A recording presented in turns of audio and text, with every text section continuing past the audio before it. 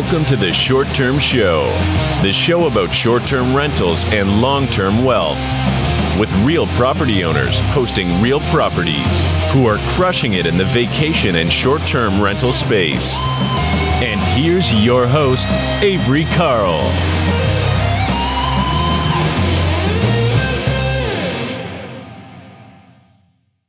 This episode of the Short Term Show is brought to you by The Short Term Shop. 30-year fixed mortgages, tax benefits, and long-distance management training made easy are just a few of the perks of owning a short-term rental. The Short Term Shop can help you buy and learn how to manage your property from anywhere in the world. Just go to theshorttermshop.com and click Get Connected. Again, that's theshorttermshop.com, and we are brokered by eXp. See y'all over there. Hey guys, welcome back to another episode of the Short Term Show. Today we are answering all of your questions regarding insurance. So we have Nick Massey, the Director of Sales over at Proper Insurance, to talk to us about short-term rental insurance today. Hey Nick, how's it going? It's going great, Avery. Thanks for having me on. Yeah, thanks for coming on. So I guess let's start with just tell us a little bit about yourself and Proper Insurance and what you guys do. Yeah, so again, my name is Nick Massey. I'm formal title Director of Sales at Proper Insurance.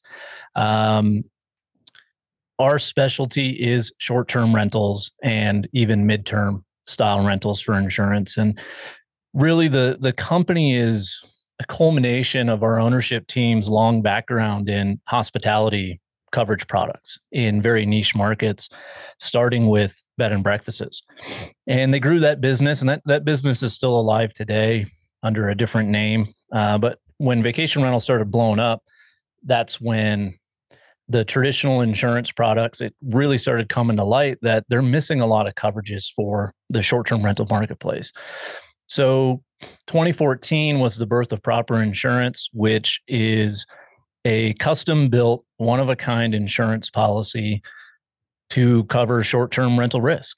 It's the best way to describe it as a commercial homeowners or commercial condo insurance policy. If you're seeing regulation in your area, you're starting to see insurance requirements. You're starting to see zoning restrictions because they're defining it as a commercial activity. So it's becoming more and more in the limelight that we are running a business. This is a commercial activity, and you need to have commercial style protections to appropriately protect your asset. And so that's really what Proper Insurance is out here to do. We've really built the business more around an education platform versus selling insurance. Yes, we sell insurance. That's how we make money. But educating the consumer to spend a little bit more time on the insurance component for your business and make sure you're assessing your risk management correctly. And whether that's partnering with us or partnering with somebody else, we really just want to provide as much in-depth information and consultation. And that's how we've built the business to where we are today. Awesome. So let's talk about why you might need different insurance for a short-term rental versus a long-term rental, for example. So can you hit us with the high points on that? Yeah. So properties fall into three categories in the insurance world. You have personal property, you have rental property, and then you have commercial property, right? And the landlord realm falls into the personal category. So it's not limited through business activity exclusions. But those policies do have business activity exclusions in them, the homeowners and the landlord policy. And the biggest limitation that they have is the business activity exclusion, which specifically states if you're making more than $2,500 a year or more on the property, profit motive does not take into account on the exclusion. You could have virtually any claim denied, liability or property damage, by operating with one of those policies. And so, yeah, you bought the insurance to satisfy your mortgage, but if something actually happens at your asset, you're more or less self-insuring. And so that's where having a commercial component really comes into play. To just go a little bit deeper on that, they have come out with special endorsements in the market for primary homes and on landlord policies that define occupancy as short-term rental, and it does not fall into the business exclusion category with that enhancement. Problem is it doesn't add any additional coverage.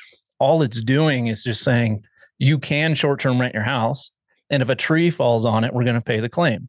They're not adding in, specific coverages around liability enhancements or damage caused by guests, things like that. So that's where it's really important to make sure you just take the time to heavily review your coverage and where those exclusions lie, just so that you have a good understanding of what you're probably self-insuring for, maybe something you need to supplement for, or completely upgrade your entire insurance package.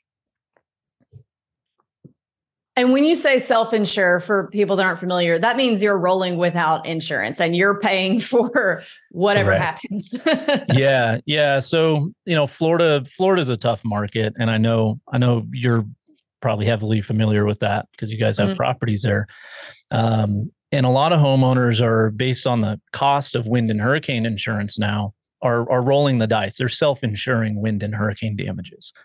And so a lot of Central Florida properties that really don't get hit, like the Miamis and the Keys and stuff like that, will self-insure their wind risk. And okay, we have $5,000 in roof damage. We'll just eat that versus spending $20,000-$30,000 on an insurance policy. Yeah. The Florida situation is really interesting because I think a lot of people think that, there's just so many hurricanes in Florida that now nobody will insure in Florida. And that's actually not really the primary reason. So there's always been a lot of hurricanes in Florida, but what's recently been the problem in the past few years that's caused all the insurance companies to pull out is the roof and damage fraud of people going to their insurance companies, knowing they need a new roof and saying, hurricane such and such came through a few months back. I need a new roof. And it wasn't necessarily from the hurricane. It was just time to get a new roof. And there was a lot of insurance fraud going on with people saying, hey, I need to get these repairs done. Let's just blame it on this past storm and file an insurance claim. Yeah, Florida had this issue for a long time with something called assignment of benefits, which no other state does. And they recently got rid of it, which is good for the insurance market down there and the consumer, but it's almost too late because I want to say it was 31 companies that went insolvent in the last 4 years in Florida. And that really hardens the market up, meaning there's very few areas to get insurance, right? And then it's even further exacerbated when you're doing a short-term rental, right? So removing the assignment of benefits, which basically waives your rights as a policyholder and allows the contractor to have full policy rights, that was a primary part of that fraud issue. It, in my opinion, basically legalized contractor fraud in these situations and ended up costing insurance companies so much money that they went out of business. Hopefully, in the long term, Florida either comes out with a state solution around wind and hurricane, like California has done with forest fire. A lot of companies pulling out of areas in California due to forest fire. So they came out with what's called the FAIR Plan, which is a state-funded option to cover forest fire risk. And I think Florida would probably benefit doing that. Problem is you got more taxes now because you got to fund the state program for wind and hurricane losses. So it's going to be an interesting ride in Florida insurance-wise over the next 5 years, kind of see what happens if carriers outside of Florida become a little bit more open and willing as the market softens to come in and start insuring risks there. Standalone wind and hurricane options are becoming a little bit more prevalent. Where you can just go and get a separate wind hurricane policy versus trying to combine them on one contract, which is helping a little bit. But again, you got to weigh your risk management. They usually don't come with income protection. So if you're shut down because of hurricane damages, you're probably at a loss of revenue as well. So you really need to weigh that out if you're in the Florida marketplace shopping around. Yeah, I didn't mean to get so far in the weeds on that, but I think it is important for people to understand because Florida has a lot of vacation rental market. So it's a popular place to invest in short-term rentals. And so you guys need to understand what's going on here. All right. So back to the general short-term rental side of things. So we've got a short-term rental. We're thinking about buying one. Maybe we've already bought one. We're looking for insurance. So we know that we need insurance, or we need our policy to cover things like you said, a tree falling on the roof or fire or damage. But what about those other things that can happen that don't really fall under those, the damage and the liability? Like, for example, bed bugs. What happens if we get bed bugs and have to cancel a $5,000 reservation? Not that it's happened to me. It has. twice, but anyway. Yeah, it's you have two types of risks that you need to think about when you're in the short-term rental marketplace.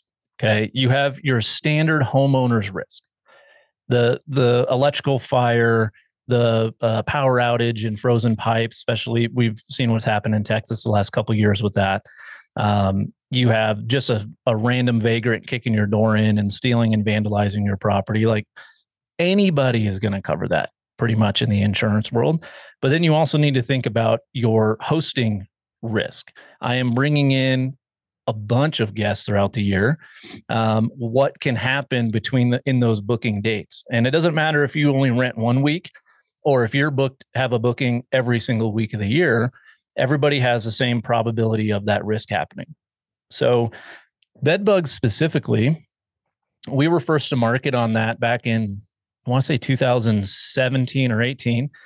And it really it came from a bed bug story, just like you're talking about, lost reservation, lost income, with a gal in Oregon, whose only real income was her ADU in the backyard, got bed bugs, had to shut down.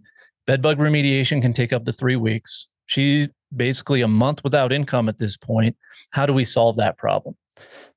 Now, there's a number of other carriers that have come out with bed bug coverage since then, so we're not the only access point. But traditionally in insurance, any type of infestation is excluded. So we bring in the bed bug coverage, and what we do on our policy is we cover $15,000 at a $0 deductible. It covers the cost of remediation plus 7 days of lost business income, right?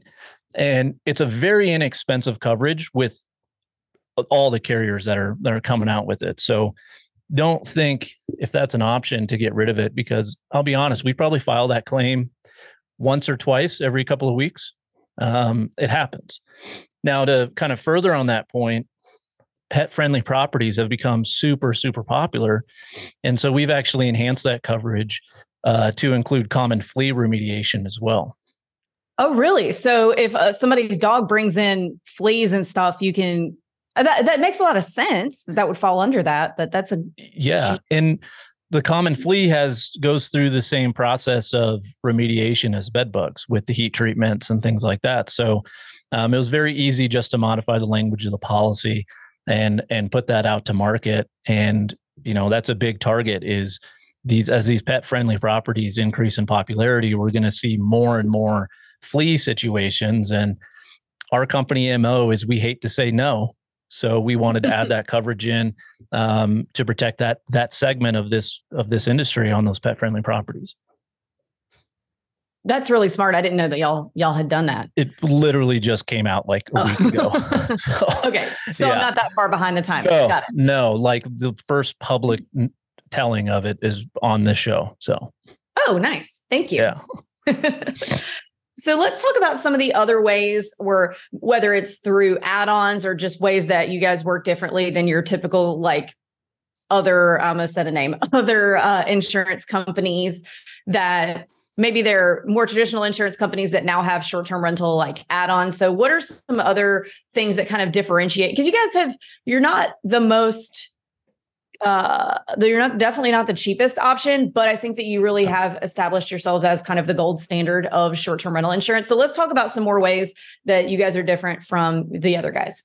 Yeah, a big thing in assessing your risk management on your property and with vacation rentals really has to come down to not only on-property amenity offerings, but also how you market what's going on around your property in your community, right? So back to, like, let's just say the landlord policies with the enhancement, because that's a pretty popular option for folks who have second and third homes who aren't renting out their primary. A big limitation is that it's premises liability. So what that means to you, the insured, is anything that happens off your property line is not covered. So outside of your acre or city lot or your townhome, you don't have liability protection. So that's why we opted to go with the commercial side, and why we think commercial insurance, again, regardless of carrier, is the way to go to protect your asset as a property owner, because those guests vacate your premises. Now, we've gone even further because insurance is super hyper standardized. Like this policy A, B, and C in the retail market are going to be pretty much identical, and they're competing on price, right? They're not so much competing around the overall coverage offering. So what we've done is we've really enhanced our liability protection for the insured by eliminating a lot of standard exclusions. Now, of course, when you eliminate exclusions and add in more coverage, the price has to go up to cover the risk. So on the dog topic, we remove the animal and pet exclusions, and we eliminate any type of breed limitation. And then on top of that, you're covered for off-premises liability as well. If you're a lakefront property, then you want to have off-premises coverage because that lake is not part of your property line, right? So when those guests go and enjoy the activities of the waterfront, you want to make sure that you're still protected for legal liability if something happens. I think another thing that folks don't really realize a whole lot in advertising of short-term rentals is a thing called vicarious liability, which means just how you're marketing what they can go do, you can still be tied into a lawsuit, right? So go enjoy this. I may not be lakefront, but I'm telling people to go enjoy the lake in my community. That's off your property line. They get hurt, they could still tie you in, right? And so you want to make sure you have that off-premises coverage in those situations. And really, that's where the big enhancement comes from on liability. There's no super extreme special sauce other than eliminating these exclusions and really broadening the scope of the protection. And even beyond what you, the consumer, might think is an inherent risk, right? Like you may not consider that they get drunk and they go into the wrong condo. And now we have liquor liability, we have potential invasion of privacy from your guests and things like that. So broadening that scope, and we don't really give options to remove that. It's just included in the policy because, again, we're really have that MO. We don't want to say no. So we try to broaden that scope of coverage so that if you do have to call and use your insurance, hopefully in most cases, you have protection. Hey guys, hope you are enjoying this week's episode of the Short Term Show. We are loving it. We are loving interviewing all these guests for you guys, and we hope you're getting a lot of value out of it. And we really love you guys. We love you so much that we have created a community just for you. We have a Facebook group specifically for short-term rental investors, and there are tons of great posts every day sharing best practices, learning new things from other short-term rental investors, and we would love to see you over there. The name of the group is the same name as my book, Short-Term Rental, Long-Term Wealth. Head over and join the conversation. We look forward to seeing you over there. Thanks, guys. Hey guys, if you're enjoying the content of our podcast, but you have additional short-term rental questions, we host a weekly live question session that you guys can join for free. It's at 1 p.m. Eastern on Thursdays. And if you head over to strquestions.com, you can sign up. So not only am I the host of this show, but I also own and manage my own properties, and I'd be happy to answer any questions that you have about short-term rental investing. So please join us anytime for a free weekly live Q&A on Zoom. Sign up at strquestions.com. That's really interesting. So if you've got a drunk guest that accidentally goes in the condo next door to yours and something happens, then you guys cover that if you somehow, if that owner gets somehow roped into that. So what does that look like? Like if they go in there and, I don't know, get shot by the other person that's in there for going in there? Yeah. What does that scenario look like? So the attorneys are just going to sue whoever they can sue, right? So the personal injury attorney is probably going to go after the neighbor and the host of the property because that's who they booked the property through. And it's weak, but they always put in like, if you didn't host or advertise your Airbnb, this never would have happened. And if you weren't a pet-friendly property, this dog wouldn't be in the community and had bit this person and stuff like that. So it doesn't necessarily come down that you're negligent and liable. It comes down to who's paying the defense cost. Right. And so if you have exclusions in your coverage for things like that, you're paying that out of your own pocket to get yourself out of that lawsuit.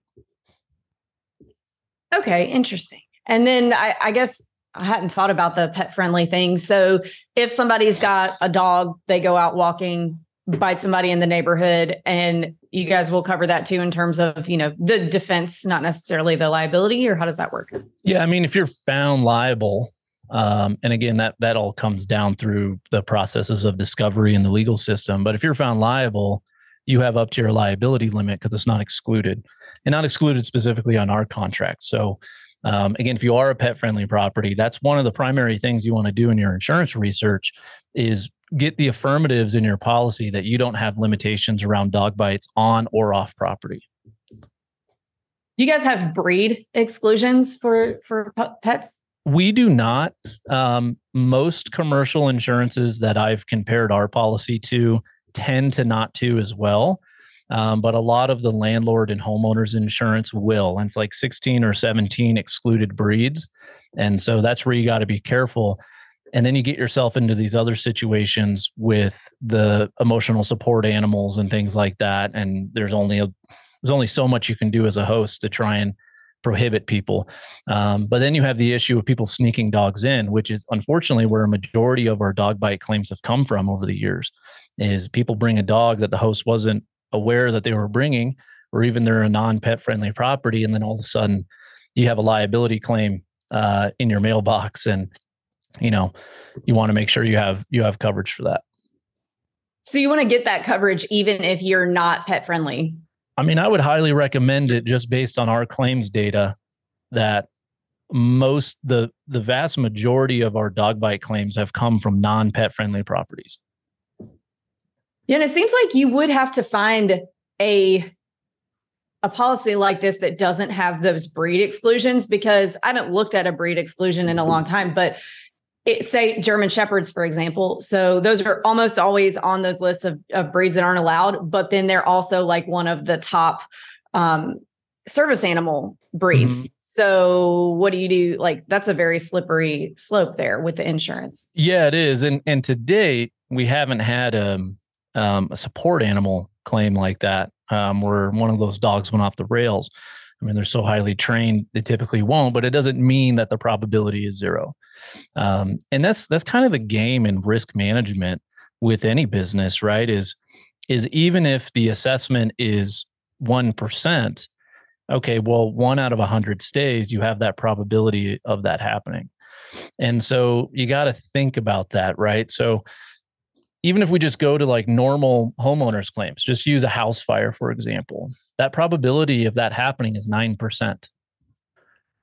So you have a 9% chance on any day that your house is going to catch on fire. That's just the statistics, historical, through all insurance forever, right? So that's why you buy insurance. You're like, it's worst case scenario. I'm buying insurance for worst case scenario. But again, it's exacerbated because you have so many guests coming in. So it's not as simple as just, although a majority of claims are slip, trips, and falls, it's much more than that, because you have these one-offs that happen, and those are the ones that are going to have the biggest financial impact outside of an insurance premium. Okay, interesting. So speaking of slips, trips, and falls, let's talk about drunk people.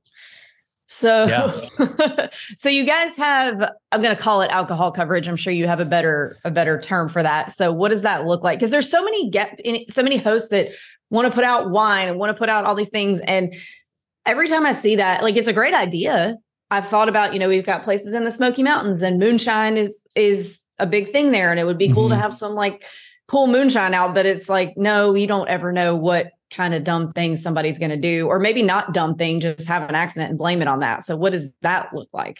Yeah. So there's a couple different coverages that you want to be mindful of around liquor liability. So the most common one that we see that generates confusion is host liquor liability. And there's confusion because if a short-term rental host, you think you have host liquor liability and you can offer a bottle of wine. The problem is you need to be present. So we have a commercial insurance policy on our office. If we hosted a company party with alcohol at our office, we have coverage, right? What you really want, if you're going to be hosting or providing any type of wine or a 6-pack of beer from a local brewery or whatever like that, you just want to make sure you don't have a explicit liquor liability exclusion or the host liquor liability coverage, because that's what's going to really limitate you. Now, I think the biggest kind of fear point is people leaving liquor behind and it not being removed on the post-day inspection. And I think that's where you need to be very cognizant of your insurance coverage. Again, thinking worst case scenario, yes, you're providing a bottle of wine and that's all fine and dandy, and probably a majority of folks aren't going to go off the rails sharing a bottle of wine with their significant other.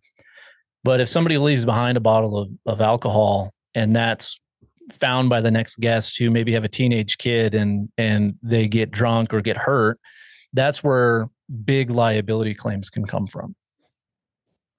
So make sure your post-day inspection has remove all booze, open every cupboard and get that out of there. That's the best way to manage that risk as a host. And then on just your standard trips and falls, we have put a huge basis in kind of our education model around safety. And maybe some of you are familiar with Justin Ford at Breezeway with his safety inspections. That's kind of like the best guideline to go through. But like a lot of our underwriting requirements are safety orientated. So we require you have waivers of liability for amenities. We require that your stairs and steps and porches have handrails and guardrails to prevent people from falling. To go steps even further, put the double-sided tape on your rugs so people don't trip over them and they don't fold up on the corners. You think about the different age demographics that are coming into your home. Some people think it's ugly, but if you have a change in elevation on a floor that's a single step, put a little watch your step sign up. And what this does is not only just helps prevent these from happening, but it provides measures of defensibility for your insurance company as well if something does happen. I've gone through the necessary steps and I have these things in place, and that helps us with Exhibit A, Exhibit B, Exhibit C in your defense. That's really, really good. Because that's something I don't even think about. It's like, it's steps. You take a step up, but maybe you need to make sure they know to take a step up so you don't have that tripping. We have a client in Vermont who I got to visit their property a couple of years ago at the Vermont State Conference, and she's got labels on everything. She's got maps, exit plans in the house like a hotel. Where's the fire extinguishers? Going down into the basement, there's a watch your step sign. Use hand, her pool. I mean, signage, no diving, the classic stuff you see at hotels. But she also remains occupied for a majority of the year. So it doesn't take away from people staying at your house. And I think she gets a lot of return clients just because they're exceptionally comfortable with the home, because all that stuff is there. They feel very safe while they're staying there with their family. Well, yeah, let's talk about pools for a minute. Back to Florida. Well, pools aren't specific to Florida, but there sure are a lot of them. There's a lot of pools in California too. I just booked an Airbnb in Indio. We're going to the Power Trip Festival in a couple of weeks. And everything there has a pool. So what are we doing about pools? What's your coverage? How do we protect ourselves on that? Yeah. So the big things are obviously follow any of the state codes or ordinance around pools. If they require self-locking fences and gates and pool alarms, make sure that stuff's in. In terms of our specific safety requirements around underwriting, it's very simply depth markers. So you need to have depth markers on all sides of the pool, again, providing defensibility to our clients. You as the homeowner, you need to have some type of signage, no lifeguard on duty, swim at your own risk, things like that, and rescue equipment. And so whether that be a shepherd hooks or a throw buoy, those are important safety aspects to have at the property for self-rescue.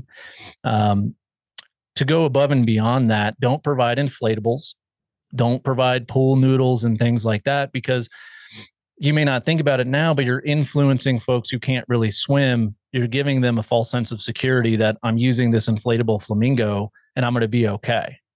Right. But as the day goes on and they fall off and they can't swim, we got liability issues because you provided that amenity. So,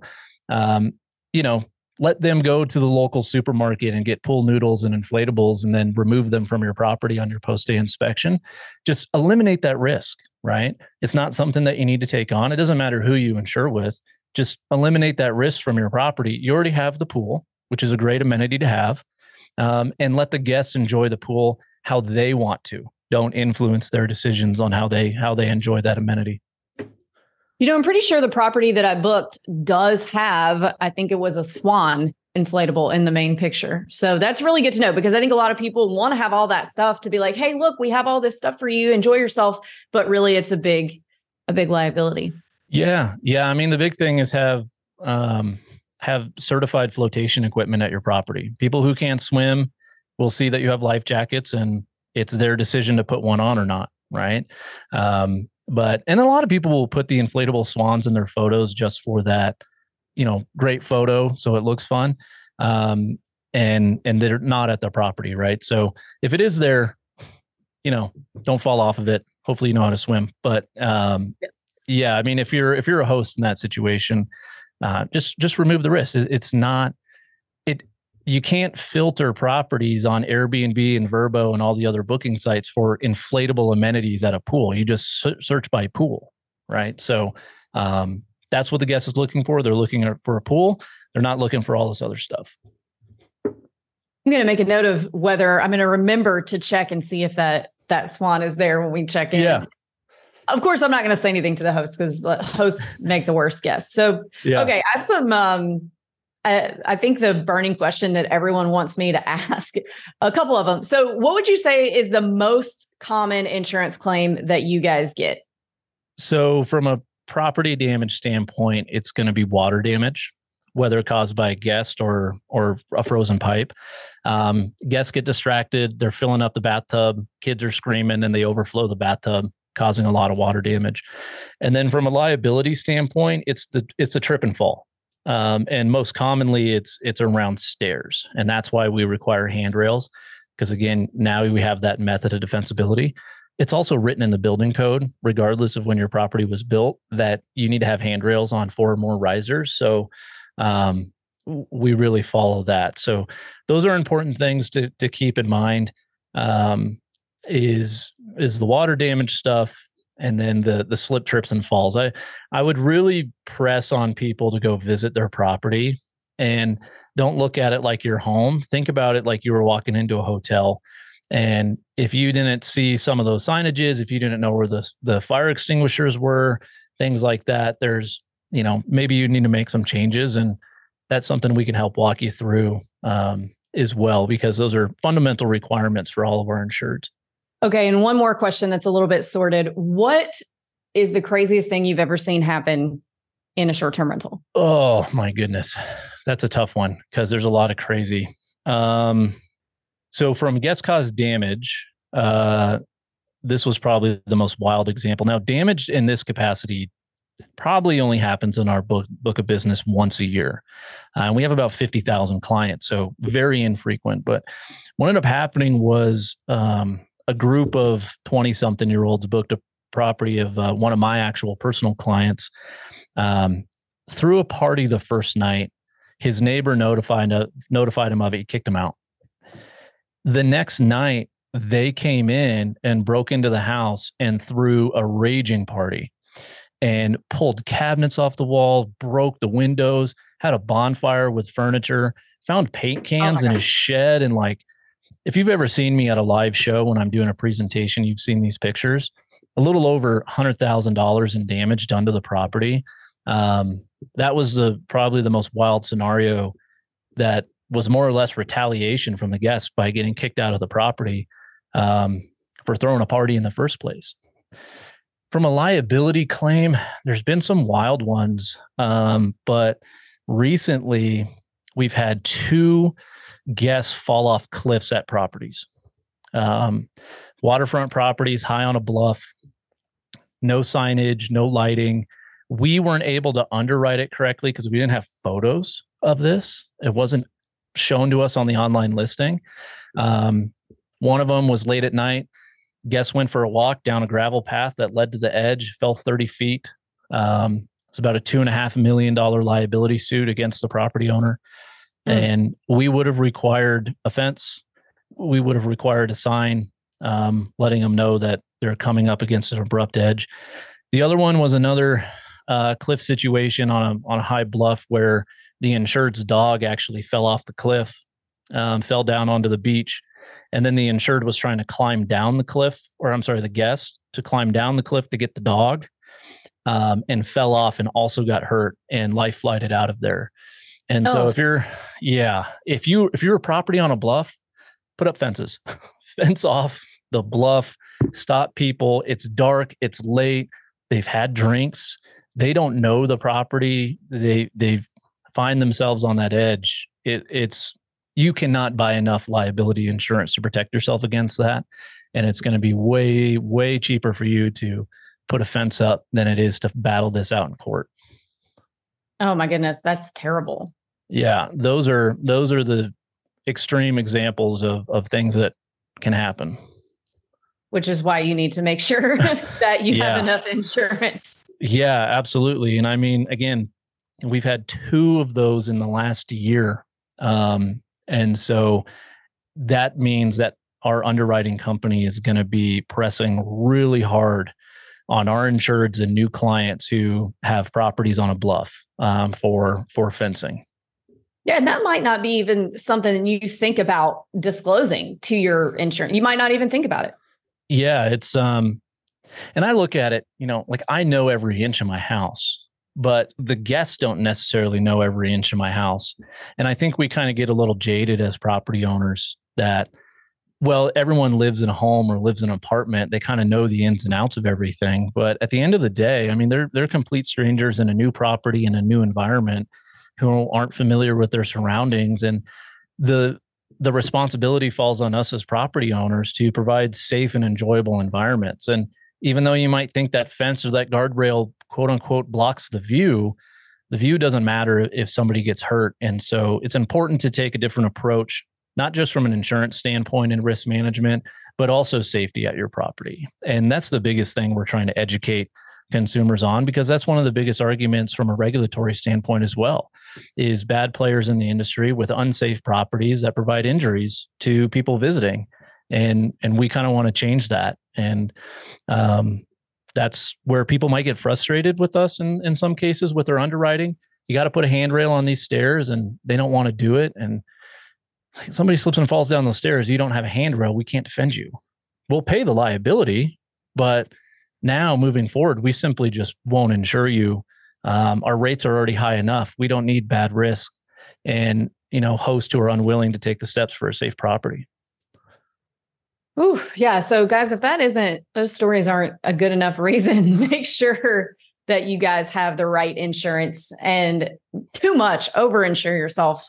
Always be overinsured rather than under. I've heard people before say things like, well, they're just willing to take the risk because they didn't want to pay X amount for insurance. And it's probably not worth that risk, guys. Yeah. I think a majority of us are, and I do it too. I mean, I shop my insurance every year for my regular home. I want to get the best rate. But I think we have this mindset, and I'm going to blame insurance marketing. And I used to be part of that atmosphere about 10 years ago, of just price cut. But when we're dealing with a cash flowing asset, if upgrading your insurance to the right coverage, and just kind of put your investor hat on, if you're going to make $2,000 a year less, say that's the delta between your current insurance and an upgrade to better coverage. If that difference in $2,000 a year is going to completely change or put your profitability into the negative on the property, that property is probably not a good investment to begin with. Right. And so if you're looking at a home and you're doing all the research and the folks that you guys coach and help out and get them into this realm, if they find a great property, like, oh my, this place is after expenses, I'm going to gross $35,000, and then a good upgraded insurance premium is $5,000. Okay, you're going to make $30,000 instead of $35,000, but you're protected. You're not going to lose your entire cash flow on your investment because you had to self-insure some of these losses.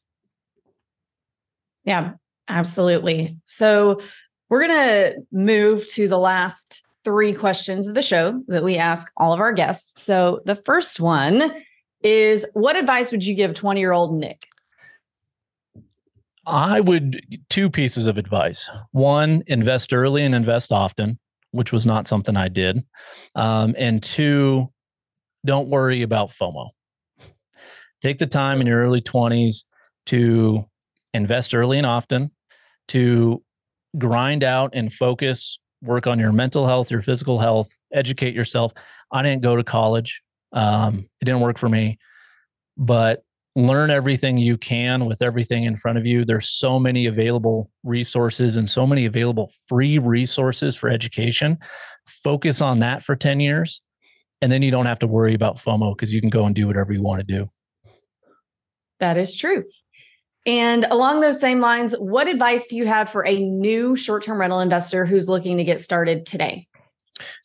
So to keep it on the insurance topic, I would say spend a decent amount of time researching and reviewing insurance. This definitely should not be a same day decision. It should not be a cost basis decision. You really need to get and educate yourself on the ins and outs of what that 100-page contract you are buying contains and what that means to your risk management plan. You're not just a property owner, you're a business owner, and that means you're also the risk manager. So take the time to understand what coverage you're buying so that you know it's right for your future plans. Also great advice. And this one's a little more fun. What is your favorite book that's impacted your mindset? So right now I am halfway through a book called Endure by Cameron Haynes. He's an avid outdoorsman and hunter and ultra runner, and very much like kind of David Goggins-esque, if you will. But this book is kind of autobiographical, as well as, kind of reset your brain and your mentalities. And when you find your end point or where you think you have exerted everything, give it an extra 20%. And then next time, give it another 20%. So I'm really liking that book. It's been kind of eye-opening when you kind of get in a rut and just kind of going day to day. And I think it's a really good read, regardless if you're, whether it's a lot about bow hunting and being in the mountains and stuff. And even if that's not your MO, or maybe not something you totally agree with, just that kind of mindset he brings to the table, really change your perspective of how you look at every situation day to day. Awesome. Nobody has recommended that one yet. So good option. I'll check it out. Yeah. It's a good read. And the guy's just insane. Like runs a marathon every morning and then lifts weights and then bow hunts and then goes to a day job. It's like, oh my goodness. How do you, that's a lot. And I can barely fit in 2 kids and a work day, so. Yeah, that is a lot. Yeah. Well, so Nick, thank you so much for coming on. If our listeners want to learn more about Proper, maybe follow you guys on social media, maybe sign up for a consultation, buy some insurance, how do they do that? Yeah, best way is just go to our website, proper.insure, or just Google Proper Insurance or short-term rental insurance. You'll see us pop up.